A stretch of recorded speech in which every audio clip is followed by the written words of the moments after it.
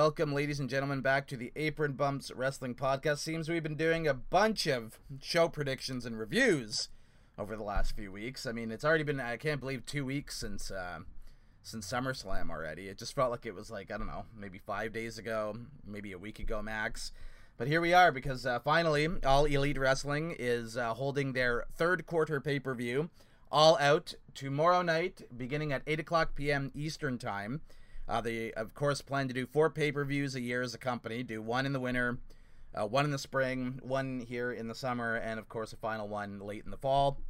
A pretty stacked card, I won't lie. It's looking to be a pretty decent show, or pretty good, actually. I mean, I loved Double or Nothing back in May, despite it being a pandemic show. That's a strong contender for my personal show of the year. I have it kind of tied with TakeOver Portland, which was an NXT show that had the benefit of having a live crowd. So the reason I kind of favor Double or Nothing maybe a little bit more is because it was so fantastic without an actual paid audience. I found that to be unbelievably spectacular on AEW's part. So I kind of have both shows tied. One for with fans, and then the other one for without having fans. So this is going to be there. But this one, I guess, is going to have some paid fans in attendance, because the last few Dynamites, people have been set up in the little dealy bob there in Daly's place, and they're in their pods, and they're all socially distanced and separated. So there's going to be some fans watching this pay-per-view tomorrow night, which is going to be very, very interesting. And I mean, we're going to hear a bit of crowd noise that's legitimate, and it's going to be first time on an AEW pay-per-view since Revolution back in February, so it should be an interesting time. Before we start breaking down the card here, I'm going to introduce my co-host. He's been on many times before. In fact, me and him solely predicted Double or Nothing back in May. Mr. Brandon Moyse has returned to the show to give his predictions here. First time we've heard from him since talking about a few matches on the SummerSlam card. Before we break down into our predictions, Brandon, what do you think of the card that All Elite Wrestling has set up for tomorrow night? And do you think it's going to be a pretty good one? Are you kind of looking forward to a few things? What do you think of this card as a whole? Yeah, I'm looking forward to a lot of matches on that card. I mean, obviously the main event is the one I'm looking forward to the most. The Casino Battle Royale. I think there's going to be a couple of surprises. They have 17 out of the 21 superstars, but 4 are to be announced. Is there a new signing that we see? So that's always interesting to see. And honestly, surprisingly, the Dark Order match. I know a lot of people riff on the Dark Order. I'm actually intrigued in that because I think Cody's going to have a part in that, because I can't see him being totally out of the All Out event.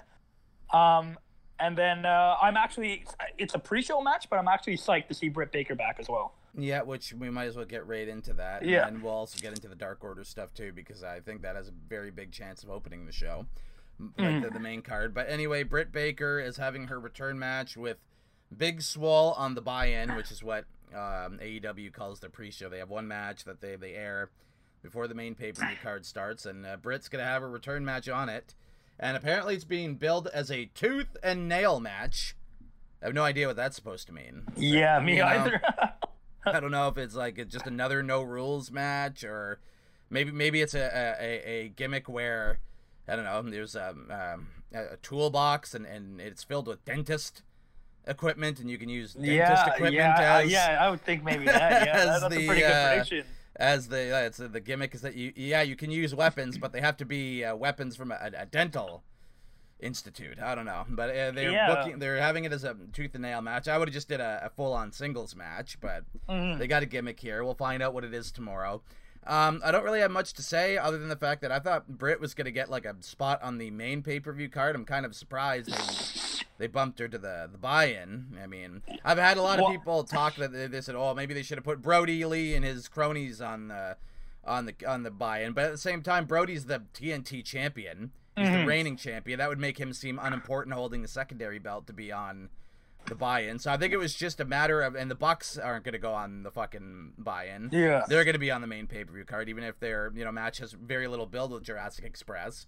They're making the main card. So I think it was just that the card was so full that just Britt's return match had to go there. I don't know. What do you think about that placement? I think the placement is 2 things. I think it's 1, to see if Big Swole can live up to a bigger mantra, and can she be one of those top female talent in AEW? So I think they want to see first before they put her on the main card.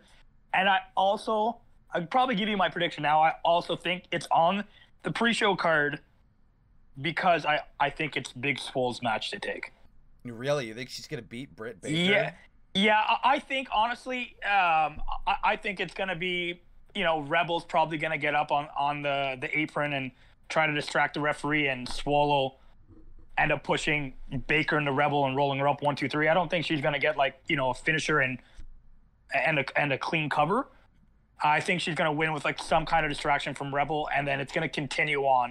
And I think you're going to see it continue on a bit into Dynamite for the next couple of weeks, or maybe longer. But yeah, I think that's why it's on the card. I think they want to give Swole a big win and progress her into the top half of the AEW women's division. Well, with the character development that Baker has had since suffering her injury, it was very clear she was originally booked to compete at Double or Nothing, everybody. Yeah. She was going to face Chris Statlander in a match, and she got hurt on the Go Home show or whatever before it was supposed to happen. So she got taken out, and Statlander ended up facing, I think, Penelope Ford at that pay-per-view.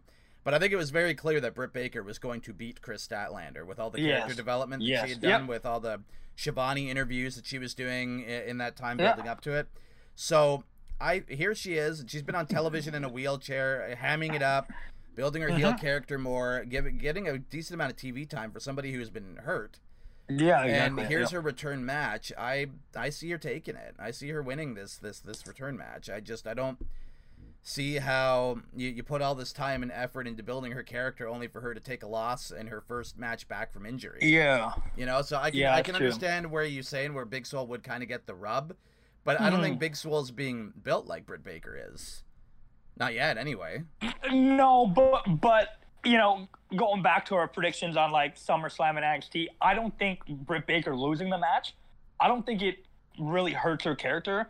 And I think we've had conversations, off apron bumps and that on NXT to AEW's women division, and AEW is not really doesn't have a lot of top tier women. I mean, they have Nyla Rose, Sheeta, obviously, and then Britt Baker, and they're trying to push Statlander and Penelope Ford to become that fourth girl that's really good.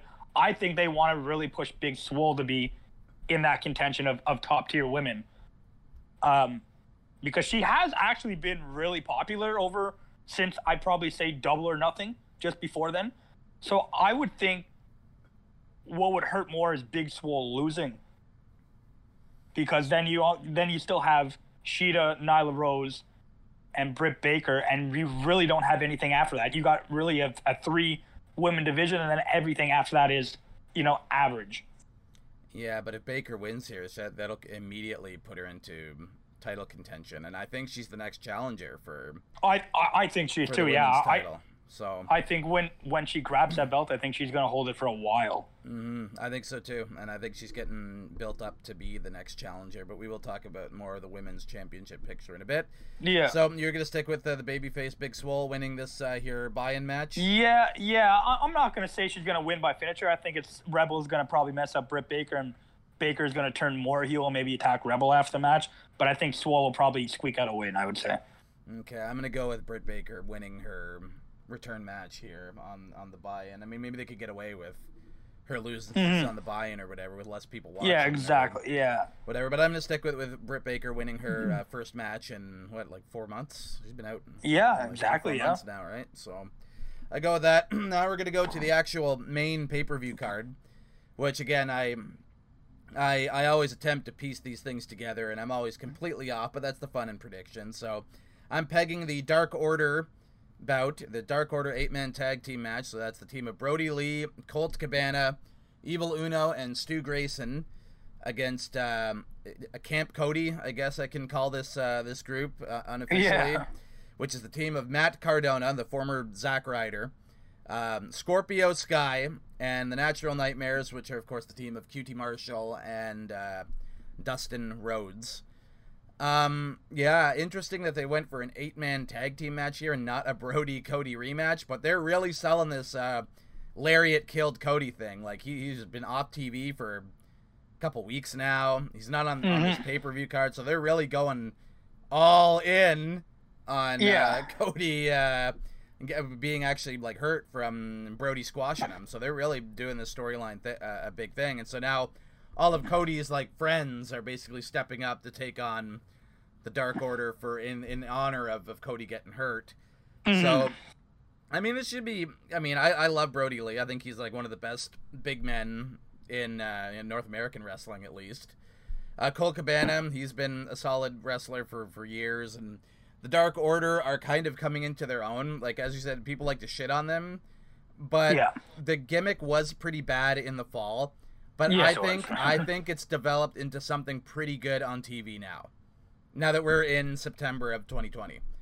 And they've almost been on television for a year. I think adding Brody Lee as their leader and giving him like having his character be involved with them and seeing what they do as a group with an actual leader now, I think that's done nothing but good things for the faction, and I find them more than tolerable. I find them to be kind of a decent little heel act on television, and I thought they were pretty cringe in November, December of last year. Yeah, exactly. Yeah. So they've grown a lot, and I mean, this should be an interesting 8-man tag. I mean, Brody's great. Yeah. He can. What were you about to say?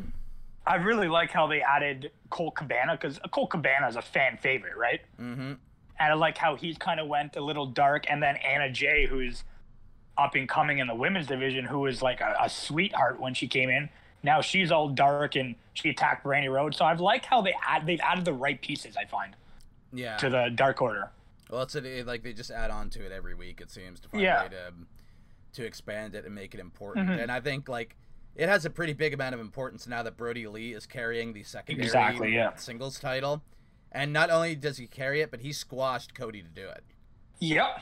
I think he beat Cody in under like 5 minutes on that episode of Dynamite that aired head to head with Takeover a couple weeks ago. And so now it's going to be a battle. I mean, Matt Cardona is going to really show what he can do, hopefully. I mean, try and wash off the Zack Ryder jobber stink of fucking decade. See how he does with that. Scorpio Sky being involved with, like, Cody's faction is interesting. He's basically, like, I don't know if they've officially taken him out of SCU, but it seems like it. Because he hasn't been involved with SCU in weeks, and he's just been hanging around with like Dustin and Cardona and Cody on television weekly ever since Cody gave him a TNT title match, and he's just been part of their group. So that's been weird. But you know what? Even if he is done with SCU and he's made his way out, I don't think it's bad because everybody is so used to Kaz and Daniels. I mean, they were one of the top TNA tag teams when they were back in the day when they were in TNA. They were the best TNA tag team back in the day. So I don't even think it hurts. I think Kaz and Daniels are still a very solid team. Well, I have a reason for why I'm thinking they're distancing him from the tag team division. I think they see potential in him as a singles guy. I think this is their way of like taking him out of a tag team thing. Sure, he's like in a faction, but it's in a faction that's related to the TNT title, which is the secondary belt. So exactly. I find that they're doing that so they can establish him as a singles wrestler. Like AEW does their top 5 for each division. So they do top 5 for the male, top 5 for the female, top 5 for tag team. And Scorpio Sky has been like number 5 of the top 5 singles dudes for the last couple weeks. I mean, they're placing him there for a reason. They're clearly trying to turn him into a single star of some kind. So we'll see how he does. I don't mind if he's in SCU. Like, you could have a 3-man trio, right? But keep Kaz and Daniels as the tag team and just make Scorpio Sky the singles guy. It's like New Day on SmackDown in WWE. It was always back then it was always Big E and Xavier Woods. They're the tag team and Kofi was the single star. So I think they should, if they do keep him SCU, just do it that way. Regardless, I'm not saying that they've broken him off from SCU entirely. As I said, I think he's just taking a break from it, or they're just kind of establish him in the TNT title picture. But I have noticed that he hasn't really been involved with Kaz and Daniels over the last couple weeks to a month anyway. And they've been doing a lot of stuff as a team together without him, and he's been doing a lot of stuff around Cody's faction and this TNT title picture.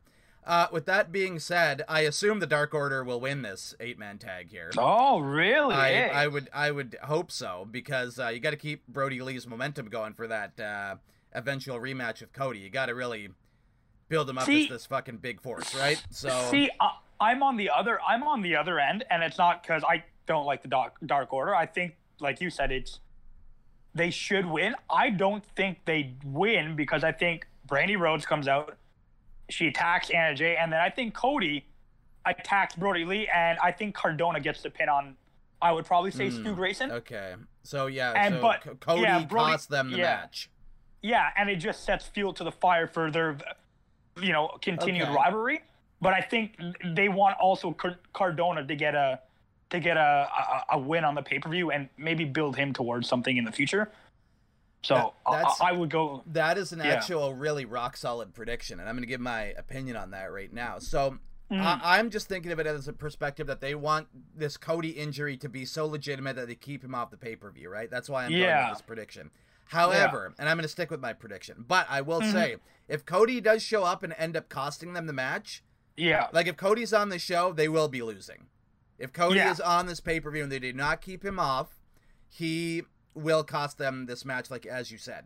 That'll be his big return, right? So it depends if they keep him on the show or if they bring him back. I really don't know. Yeah. With him missing 2 weeks worth of Dynamite and being exempt from a pay-per-view card, it makes me kind of think that maybe they are gonna keep him off the pay-per-view and really sell this. Right? It's just I can't see, like when we were talking before a couple of days ago before Dynamite was on television.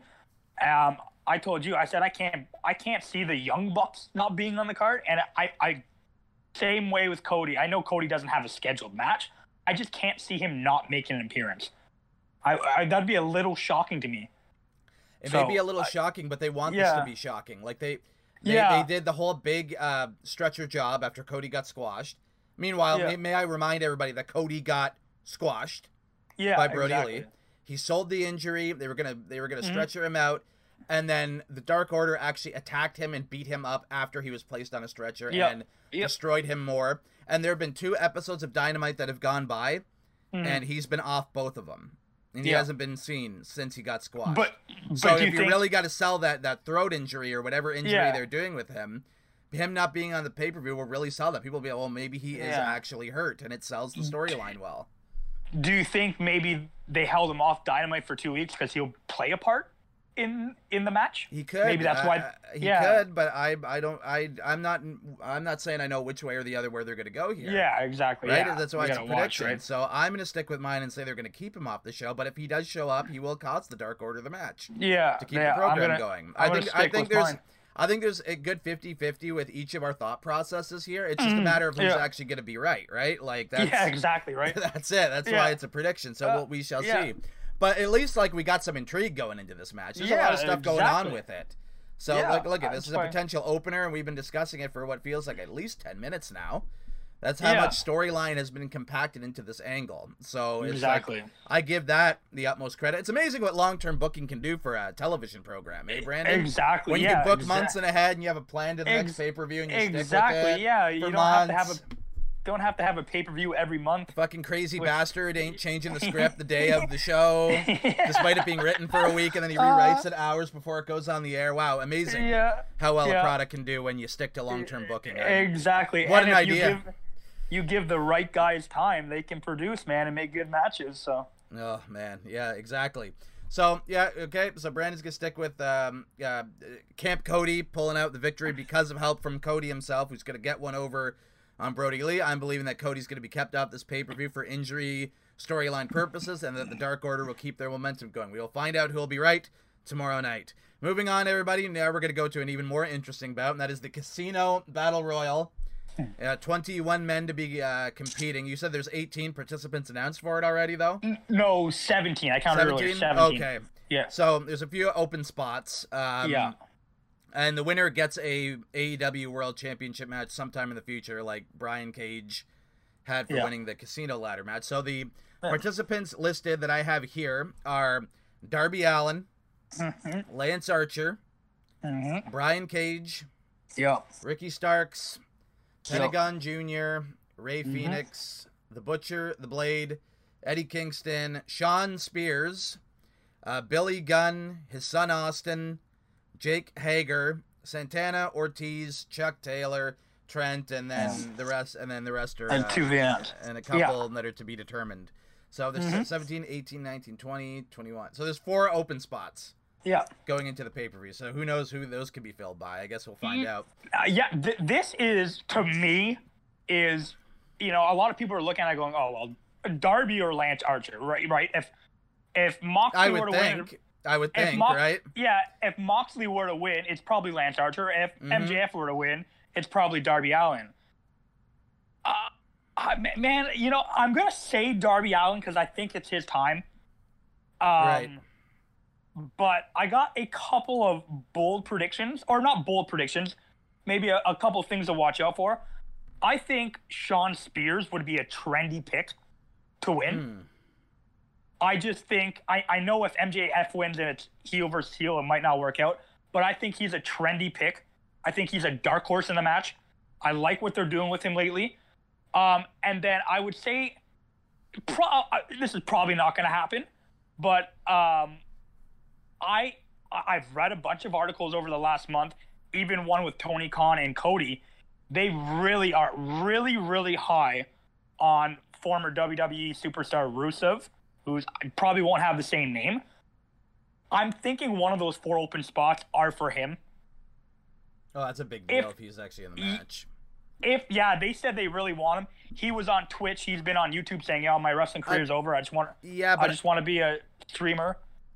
Yeah, but I heard that was because he's saying that, but he's actually nursing an injury right now. Yeah. If he is on the card, I would say he's the guy that's going to win. Yeah. If he's in the match, I'd say him. But my 3 predictions in one, I'd say, don't be surprised if he's in the match. Sean Spears is, I would say, he's probably going to be in the last 4. He's a trendy one, I'd say. But I think Darby Allin and Lance Archer are probably your two guys that have the most percentage of winning that match. Yeah, I'm personally of the thought that Lance Archer is going to win this thing. I think. Really? I do. Think so I know it's later on. We'll talk about that later on. If MJF wins, right, and Lance Archer wins, how do you even set up a match like that? Because they're both 2 heels, right? Who said I think MJF is going to win in the main event? We'll get there. I mean, but I think Lance Archer. That is true. Again, if it's won by somebody who's previously announced, because if one of those 4 vacancies win. Yeah. Well, then, I don't know, because they did that at the with Brian Cage, with the Double or Nothing thing. The new signing won the ladder match. Yeah. So they have kind of a habit of having the new signee win the thing. Yeah. So it could be. I mean, I haven't heard of any signings or anything like that, but I mean, they're probably saving it for a surprise if there is one. Yeah. I'm still hoping, and the hope's probably gone down the drain now, but I'm still hoping Pac returns and just surprises everybody one day. I miss that man. Isn't he's stuck in the UK, is he not? Pete Dunne I know, and all the other fucking European wrestlers. They talked to Tony Khan before Wednesday's Dynamite, and he goes, "No, he's still part of the company, and he really wants to be on Dynamite. He just can't get out of England right now." Yeah. And I was like, Pete Dunne. Pete Dunne hasn't been on NXT since February, March, or something like that. Yeah, exactly. Shortly after him and Riddle won the tag titles, and the travel bans happened. So and how it be, and I mean, just counting one of the if one of the 4 vacancies is a big new signing that they have win, that could possibly happen. But I'm gonna stick with the people that are already on the roster that really need a refurbishing or a repush. Archer needs some momentum again, and they've kind of been building him up pretty good. Cage and Starks have kind of had some altercations with him, but I think clearly in this thing I think they see Lance Archer as a bigger deal. I just see them wanting to do something again with him and elevate him again. So you don't think they go the route of maybe Darby winning and starting a feud in match with Archer and Cage and maybe progressing that on maybe to the next event? That's possible. Yeah. I'm just thinking a heel wins this thing rather than a babyface. Yeah, okay. So, okay. I mean, if a babyface does win, I think it has to be Darby Allin. Yeah, it has to be, right?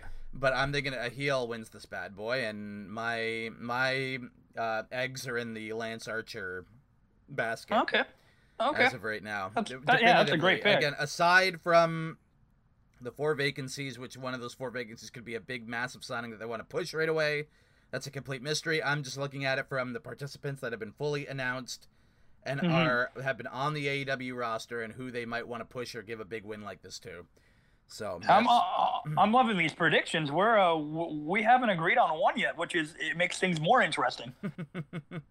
I'm getting real heel heavy here too, which is hey, there you go. We're getting right into it. Usually I'm not. Usually I like to give the baby faces a little something here. But like it's just like it seems like some heels need building. So. But exactly, I could end up wrong and but I gave you points. I did say like if Cody does show up, that the Dark Order is probably gonna lose because he's gonna cost them their 8-man tag. So it depends on him being booked on the show or not. So that's a thing there. But yeah, I think a heel is gonna win this Casino Battle Royal, and I think that they want to rebuild Lance Archer ever since he didn't capitalize on winning the TNT title, and they want to kind of rehab him quite a bit. So. And that's that. You got any final thoughts on this Battle Royal and want to definitively? No, you pretty much said all you want to say about it. Yeah, I got my prediction, and I think yours is very good as well. So we're gonna have to see come Saturday night. Yeah, I mean, come tomorrow night it'll be interesting. So, and then after that, everybody, I imagine this match might be next. I just kind of slotted the Young Bucks, Matt Jackson and Nick Jackson against Jurassic Express, the team of Jungle Boy and Luchasaurus. So. On the go-home show, there was an 8-man tag on Dynamite where the winning team would be booked to face each other at the pay-per-view. So SCU, who we mentioned earlier, that being the team of Kaz and Daniels, teamed with Private Party, and they took on Jurassic Express and the Bucks. So, not surprisingly, Jurassic Express and the Bucks won that 8-man tag, and they have a tag bout against each other here on the pay-per-view. This is probably going to be all kinds of fun. The Bucks are one of the best teams in the world. They're amazing in the ring. Jurassic Express has a lot of potential. Jungle Boy is really kind of coming into his own as a wrestler. He just gets it. He knows how to work. He's a prospect. They want to do something with him. I think they see him as a young guy to build around for the future. It's clear with how they use him. And then Luchasaurus is a very athletic, powerful, big man worker who is also very good. I mean, even though there's no real story or build going behind this thing, like the athletics should be fucking damn impressive, and it should be exactly. It should be a athletic showcase, an athletic spectacle. I expect here. I don't know. This one's kind of hard to call. I don't know what to think about this one because if you have Jurassic Express win. That kind of makes the Bucks lose again, and they've been kind of getting frustrated with a bunch of shit on television this week, and they've kind of been, hot and cold, and they have some stuff go their way, then some stuff doesn't go their way, and it's been kind of back and forth with them. They haven't been getting the consistency they would like. The Hangman cost them a shot at the tag belts, and they're pissed about that, and now they have a match with Jurassic Express on pay-per-view. So if you have the Bucks lose here, it continues kind of like their downward spiral thing with the FTR looming in the corner. But I mean, with FTR looming in the corner, we're going to get to them. You might want to have the Young Bucks win because they might be slotted to, challenge for the tag titles come the fall time. So I don't know what to think about this match. It could very much go either way. I'm the same way with you. I think man, the Young Bucks are the Young Bucks, man. They could they could afford to take a couple of losses. They can, for sure. I agree with that. To me, if Jurassic Express take a loss here and then takes a loss on Dynamite to, I don't know, Best Friends or FTR in a singles match, to me it hurts them more because people aren't going to see them building. The Young Bucks are always going to be top tier. Doesn't matter if they lose 3-4 matches in a row. I really want to go Young Bucks. My gut is saying Young Bucks.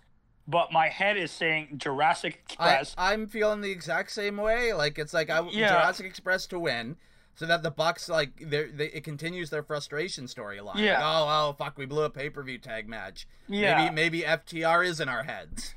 But I also think if Jurassic Express wins, maybe it vaults them up to maybe number 1, and in a couple of weeks after this pay-per-view, they get a title shot with FTR.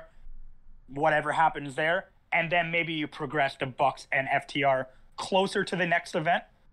So you Yeah. start building that. So that's why I think Jurassic Express has got a little bit of an edge. Yeah, I think I might just Winning give this. them Yeah. a little bit, just because of the storyline progression involving the Young Bucks. Yeah, it's exactly, more about yeah. progressing the Young Bucks via loss than it is about building Jurassic Express. E- I know that exactly, sounds like yeah. I'm undermining the team, but Yeah. like I'm really not. You know what I mean? Like it's more Yeah. about it's yeah. I mean, it kind of they are like second fiddle in a degree, but it is about Yeah. building the Bucks and FTR because the loss is going to be pointed at. Oh, are FTR in the minds of the Young Bucks? Have they gotten to them? Yeah. They are in a slump and- now, you know? Yeah. And even if Jurassic Express wins, it might not be, like you said, it's going to be pointed to the Young Bucks, but it still gives them a quality win. Not to mention, Jungle Boy is the king of winning with fluky roll-ups. It's like his thing. So, Exactly, like, he can catch one of the Bucks with, like, a quick, like, small package or some shit, and they win. Mm-hmm. So, Yeah. I expect this to be... I think this should probably going to be a great match, to be honest, from an in-ring perspective. May not have a whole lot of storyline build as far as the two teams having conflict, but you know the Young Bucks their minds are not going to be fully in it going into this match. They have a lot of stuff that's been going on through the whole summer that's probably going to play a big factor in this match, and they're probably going to end up losing because of it. So that's a prediction we will agree on. Exactly. For this year's show, and I guess again we'll find out tomorrow, folks. But yeah, the match should be great, and it just shows that AEW's got the best tag team division in North American wrestling. So it's crazy how good their tag division is. Unbelievably good. It's funny, like NXT's got like the best women's division, but their tag team division's in the shitter right now, and then AEW has the best tag team division, and then their women's division's kind of green as fuck. It's an interesting parallel here, but regardless. Yeah, exactly. Speaking of women, we're going to move on to the women's championship bout. That is Hikaru Shida defending against NWA women's champion Thunder Rosa. So, I mean, the people in AEW must think Rosa's got a lot of potential. They must really like her as a talent because they thought, well, let's go to another promotion, get their champion to face our champion in a title match. Kind of unprecedented, really. They reached out to the NWA and got their champion to challenge the AEW Women's Champion at the pay-per-view. Shida's fucking fantastic. Rosa had a fucking really good match with Serena on Dynamite this week. I'm sure if you're the NWA Women's Champion, you got to be pretty fucking damn good in the ring. And she kind of and she impressed me on Dynamite this week, working with fucking an ex Straight Edge Society member. Who hasn't been seen in a long time. But Serena was always a pretty good worker in her youth, but she's quite older now, and I thought Rosa and her had a very damn good match on television this week, and Shida is just 10 times the worker that Serena is, so this should be a really good match. Should be some exciting stuff for sure. I don't expect a double promotional win. You're not going to bring in the NWA Women's Champion and take the belt from Shida. Like, that's obviously not going to happen. No. I think this is a big-time easy title retention for Hikaru Shida, but it's going to be a very good match, and they're going to put on something special here. But, like, Shida's definitely winning this thing, I think. Yeah, I think this is Jesus' match to call on the card. Yeah, I think this is a dark horse on the card because people are going to look at it and going like, oh, they brought in somebody from NWA because they really have no contenders right now with Britt Baker being out, and they've used Penelope Ford and Statlander and etc. and Nyla Rose. I still think this could be one of the best matches on the card. Thunder Rose is a great worker. I mean, Shida. I love Shida in the ring. What can be said about Shida, right? Like, Shida's so fun to watch, man. I think it could be one of the better matches on the show too. Yeah, like I mean, exactly. Did you enjoy the match Shida had with Nyla Rose at Double or Nothing? Their no holds barred match. I thought that match was very good. Yes, and I think this is potentially even be better. So this could be something great here, right? I mean, it's predictable, but the match should still be lots of fun. Yeah, lots of fun. Exactly. Yeah. So yeah, that's a pretty easy prediction. We're not going to spend too much amount of time on that. We expect the match to be very good to great, and it's an easy title retention for Hikaru Shida. As Brandon pointed out, they've beaten the likes of Penelope Ford and Chris Statlander on television leading up to this pay-per-view. So they were beaten on editions of Dynamite, so you can't use them at the pay-per-view. Britt Baker's been out with an injury and is coming back in her return match, which was outside the title picture. So they had to figure out something for Shida to do. And I think they did this because they didn't want to do another Nyla match. I think they didn't want to be doing that for 2 pay-per-views in a row, right? So yeah, I think they, no offense to WWE, I think they looked at WWE and was like, we can't Charlotte and Becky this, man. Yeah. We gotta save some excitement for when they do face off in the future. Because may I remind everybody that ever since Nyla dropped the belt, she has been consistently ranked as the #1 female challenger since Double or Nothing, and she ain't on this pay-per-view. So my opinion is that they just didn't want to do that title match again. Yep, exactly. So they looked to the NWA, and it has to use Thunder Rosa for a show, and they both agreed, and now we have this match. But yeah, I would say probably the one of the easier matches to predict on the card for sure. Exactly. Moving on, we have the AEW World Tag Team Championship match. The team of Kenny Omega and the Hangman Adam Page, defending against FTR. That's the team of Cash Wheeler and Dax Harwood, the former Revival from WWE and NXT. This also has the potential to be fucking awesome. Yeah, given the guys involved. Omega and Page have been a killer tag team since AEW put them together. Having the matches with the Young Bucks, the Lucha Brothers, Best Friends, all the tag title defenses that they've had have been phenomenal. I'm worried. Team. What are you worried about? I'm worried about this match because of what happened in the last couple of weeks with Page and the Young Bucks. I think it's going to have good potential. Like, it's going to be obviously a really good match. I think the ending is going to make a lot of people mad. In what way? I don't think it's going to be a tag team finish. I honestly think, I've called it so many times I don't want to call it again, but I mean, he did mess with the Young Bucks.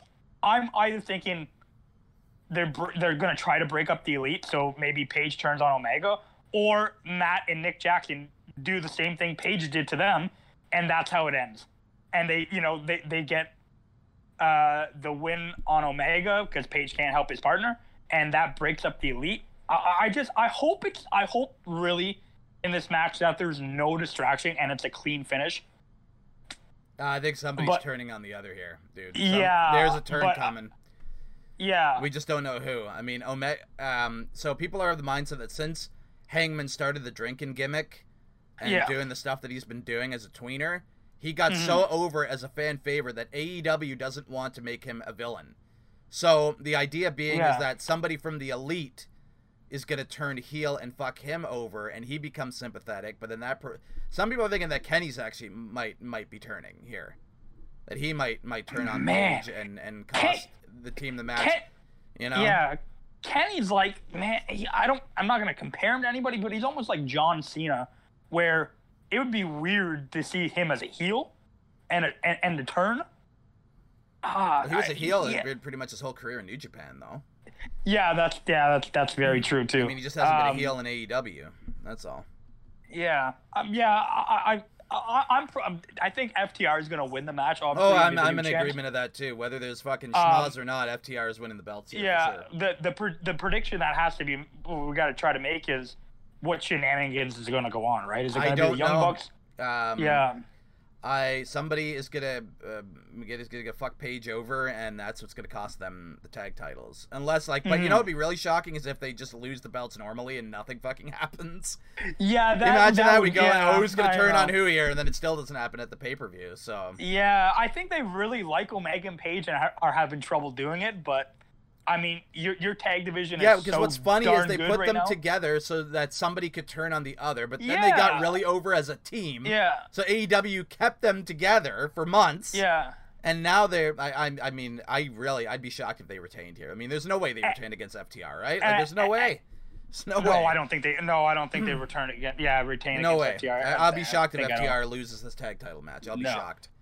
Yeah, me too. If there were ever a team for Omega and Page to drop it to, it's this hot fucking tag team you signed. Yeah, coming straight from WWE. The team that you want to face the Young Bucks long term in the fall, which is probably going to be a tag title match.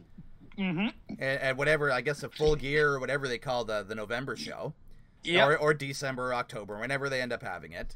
Mm-hmm. And I think that's the long-term plan is to do FTR and the Young Bucks at that show, which means it'd be building for like fucking 8 months, 6 to 8 months by the time you do it. So yeah, Omega and Page, I think, are definite schmoz or not, they're losing here, and FTR win the belts. Yeah. I just don't know if there is a schmoz, what that schmoz is, and who causes it. I guess that's the reason to tune in tomorrow, folks. Exactly. Yeah. But a lot of people are thinking that Kenny is actually going to turn on Paige in honor of the Elite or for the Elite or whatever. Or also, here's another speculation thing that I didn't come up with, but I read and I thought it like on Reddit, and it was quite interesting. That Kenny was the one who told Paige to cost the Young Bucks so that we don't have to face them again, like when they almost beat us at Revolution.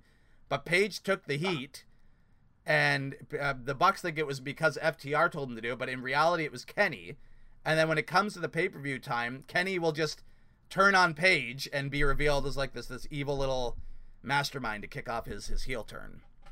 I like that. I don't know if that'll happen, but that was an interesting theory that I read. Yeah, that's a pretty good theory. I like that one. Yeah, I mean that's full on dreamy fantasy booking there, but that was just a cool theory that I'd read up and thought I'd share here on this podcast, because since a lot of people seem to think that of the two, Kenny's the more likely to turn because Hangman's the hot superstar, and you don't fucking turn the hot superstar when they get a ton of momentum. So we'll find out tomorrow night, folks. But I think me and Brandon are in full agreement that FTR win the tag team titles here, and this is the end of the Omega Page tag team title reign. Any last thoughts on this here match, Brandon? No. We both agree on it, and I think exactly FTR's title to win. Yeah, after that, we have Matt Hardy versus Sammy Guevara in a Broken Rules match. So I guess that's just like the Broken Universe's version of an Extreme Rules match. Match with weapons and plunder and all that sort of stuff, but they made it more interesting. On the Go Home show to Dynamite, Matt Hardy had a pre-tape promo where he said, if he can't beat Sammy, he's done with AEW. He'll leave. He's done wrestling. So, I mean, they've had Sammy basically dominate the feud. So, Matt's got to get a win here.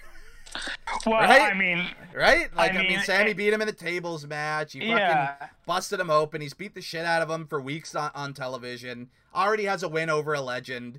Matt's career's on the line. They ain't going to take him off television. He ain't going to leave. No, he just signed. That's to me... Matt's got to win this. I think.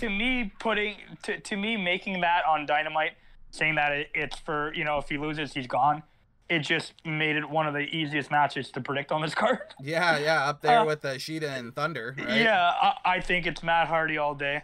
Yeah, I expect it to be fun. Sammy has all the potential in the world. He's another long-term guy that they're going to build behind. He's a great worker. He's young.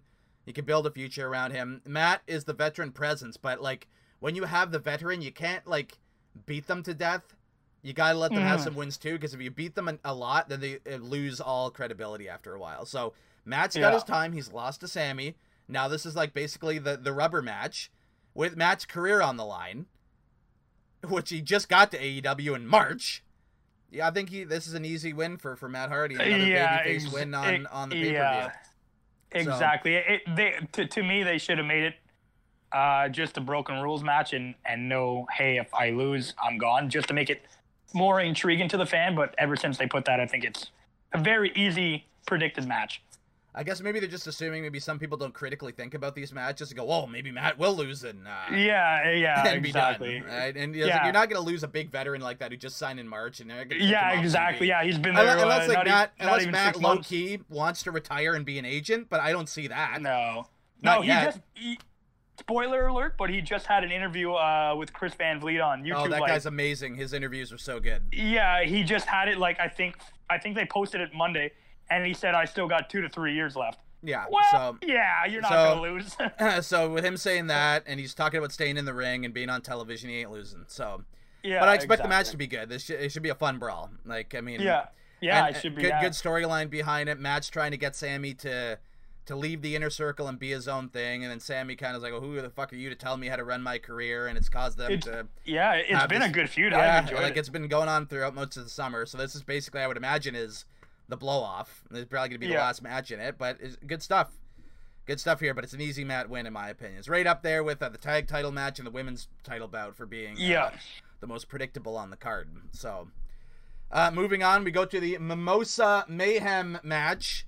Chris Jericho taking on Orange Cassidy. Now, in this match, you can win by pinfall, submission, or in the most goofy way possible, throw your opponent into a tank of mimosa. What is mimosa, you young people might ask?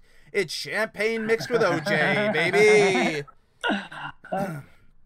So, this is another hard one to predict.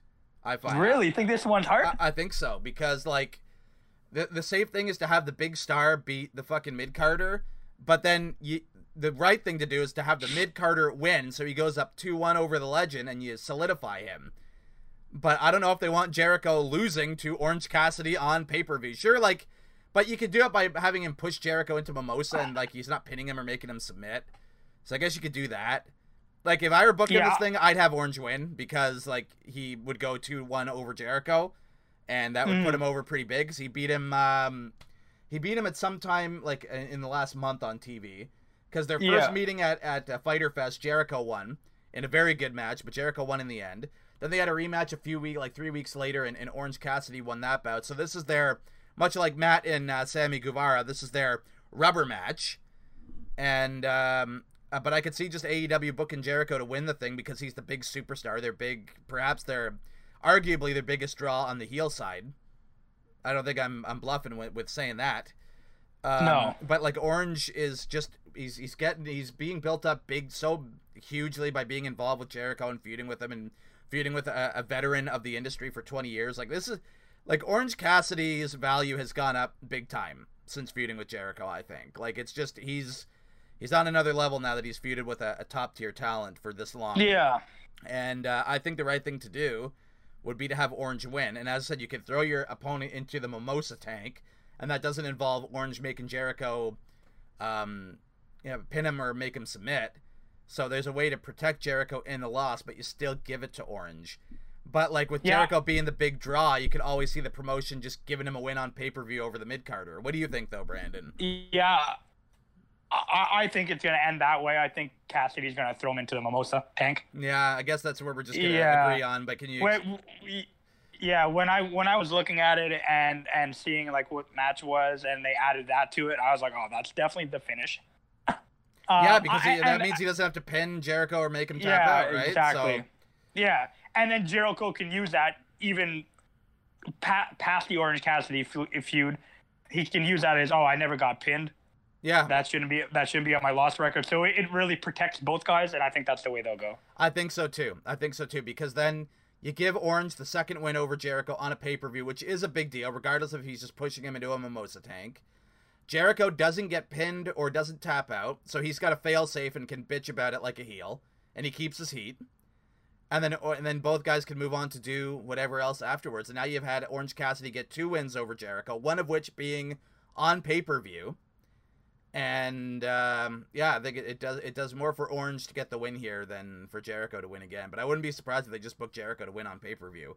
But they're kind of smart, and I don't think they'll do that. Yeah. So I'm gonna go with. Yeah, I can't see that. No. I'm gonna go with Orange Cassidy winning this thing to help propel him a little further. Same.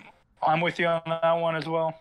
And then we go to the main event, ladies and gentlemen. The main event of All Out 2020 is Jon Moxley defending the AEW World Championship against MJF, Maxwell Jacob Friedman.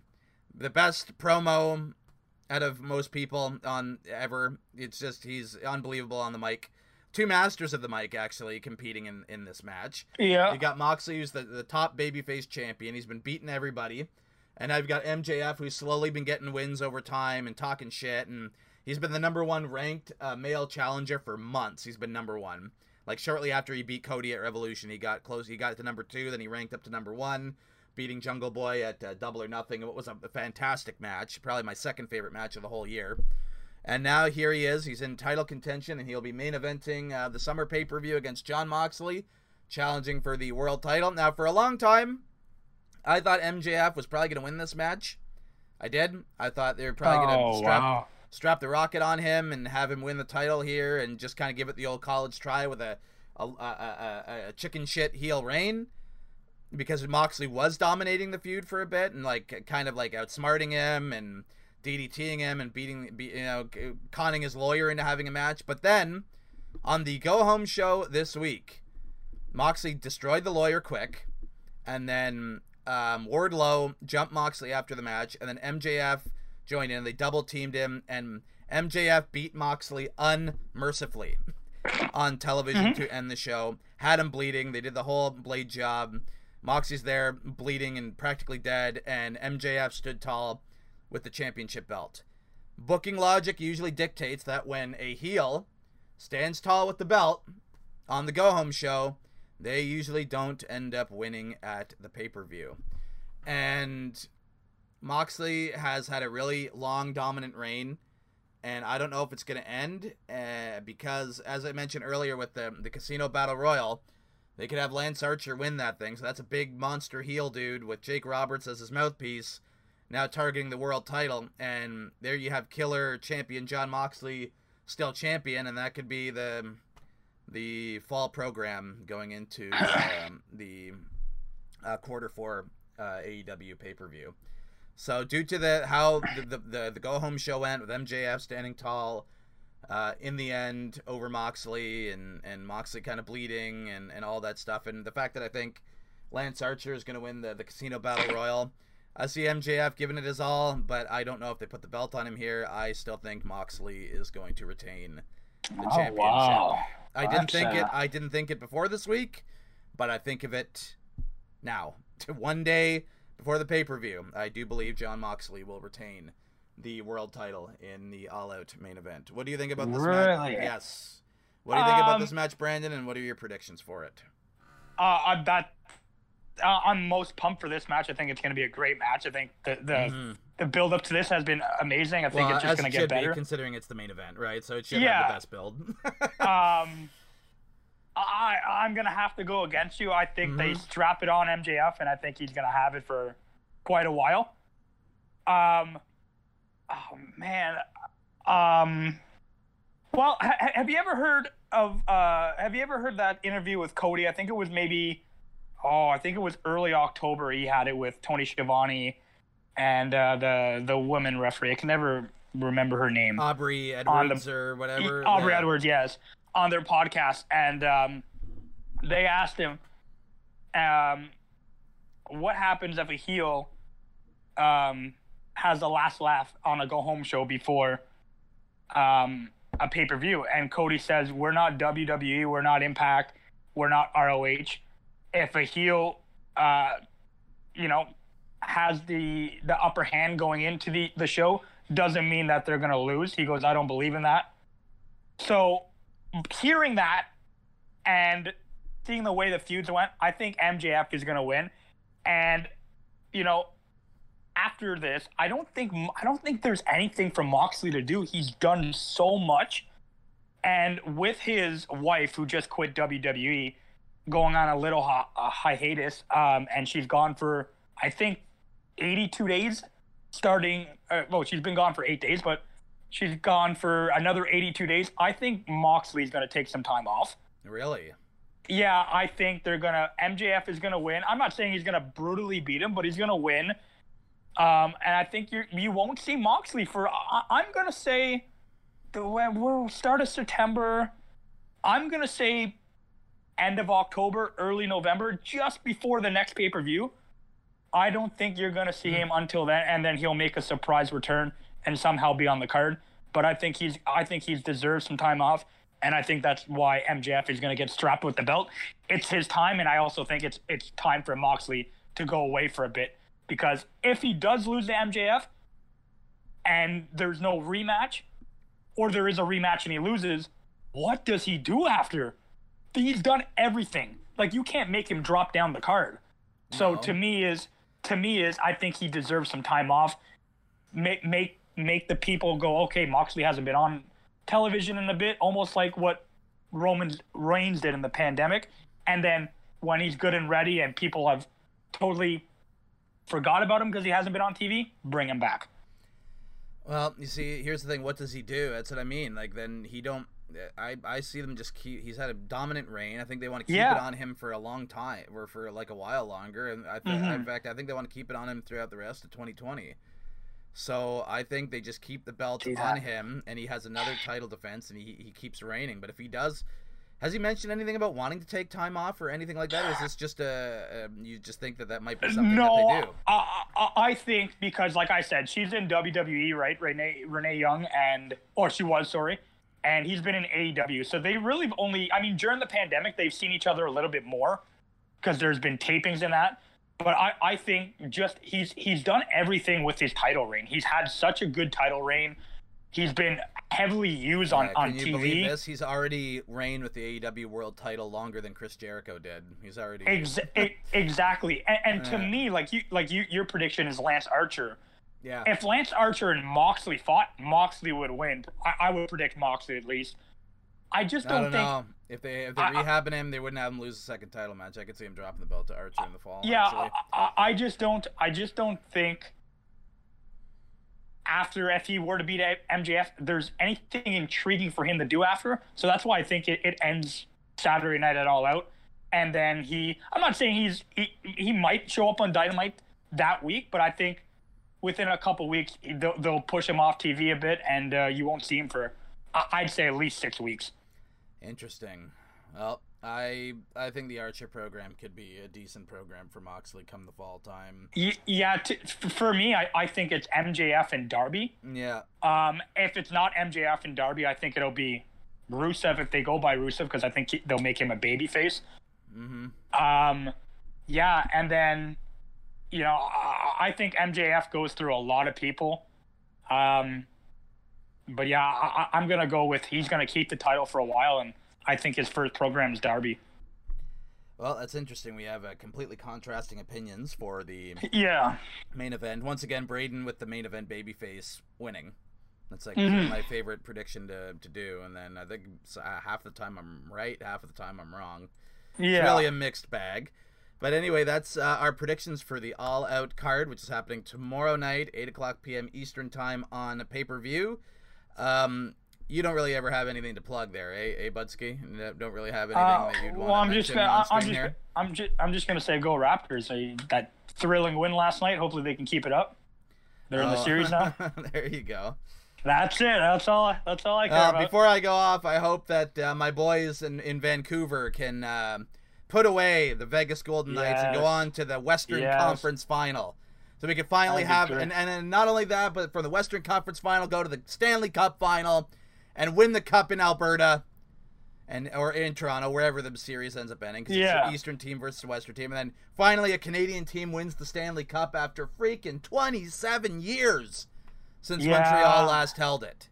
And you know what? Vancouver's my team too, and I wanted them to go out first round. I bandwagon in the playoffs. You see, whenever there's a Canadian team that makes it, that's a franchise that was made in a Canadian city, whether it be Montreal, Toronto, Vancouver, Calgary, Edmonton, I cheer for them until they get out.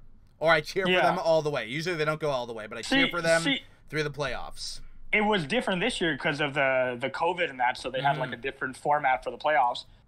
And my dad was like, oh, your team's playing Minnesota first round. I was like, yeah, I hope they lose. He's like, why do you want them to lose? I was like, because they're all young 22, 23, 24-year-old kids. They've been killing it, and they were even getting some good wins in the regular season too before COVID shut it down. So it's like they got something there, man. I'm gonna watch that game intently tonight and hope for the best. So yeah, exactly. That's what I'm doing tonight too. So anyway, we are available on Anchor.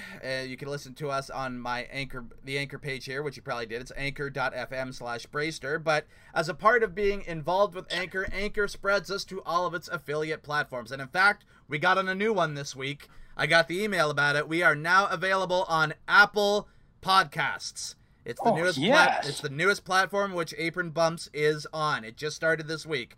Anchor just released it to Apple Podcasts, so this episode will in fact be on Apple Podcasts. But as usual, the other platforms that we are on, you can listen to us on Breaker, Google Podcasts, Overcast, Pocket Casts, Radio Public, Copy RSS, and of course the streaming service that I probably use the most out of all of them. That of course being Spotify.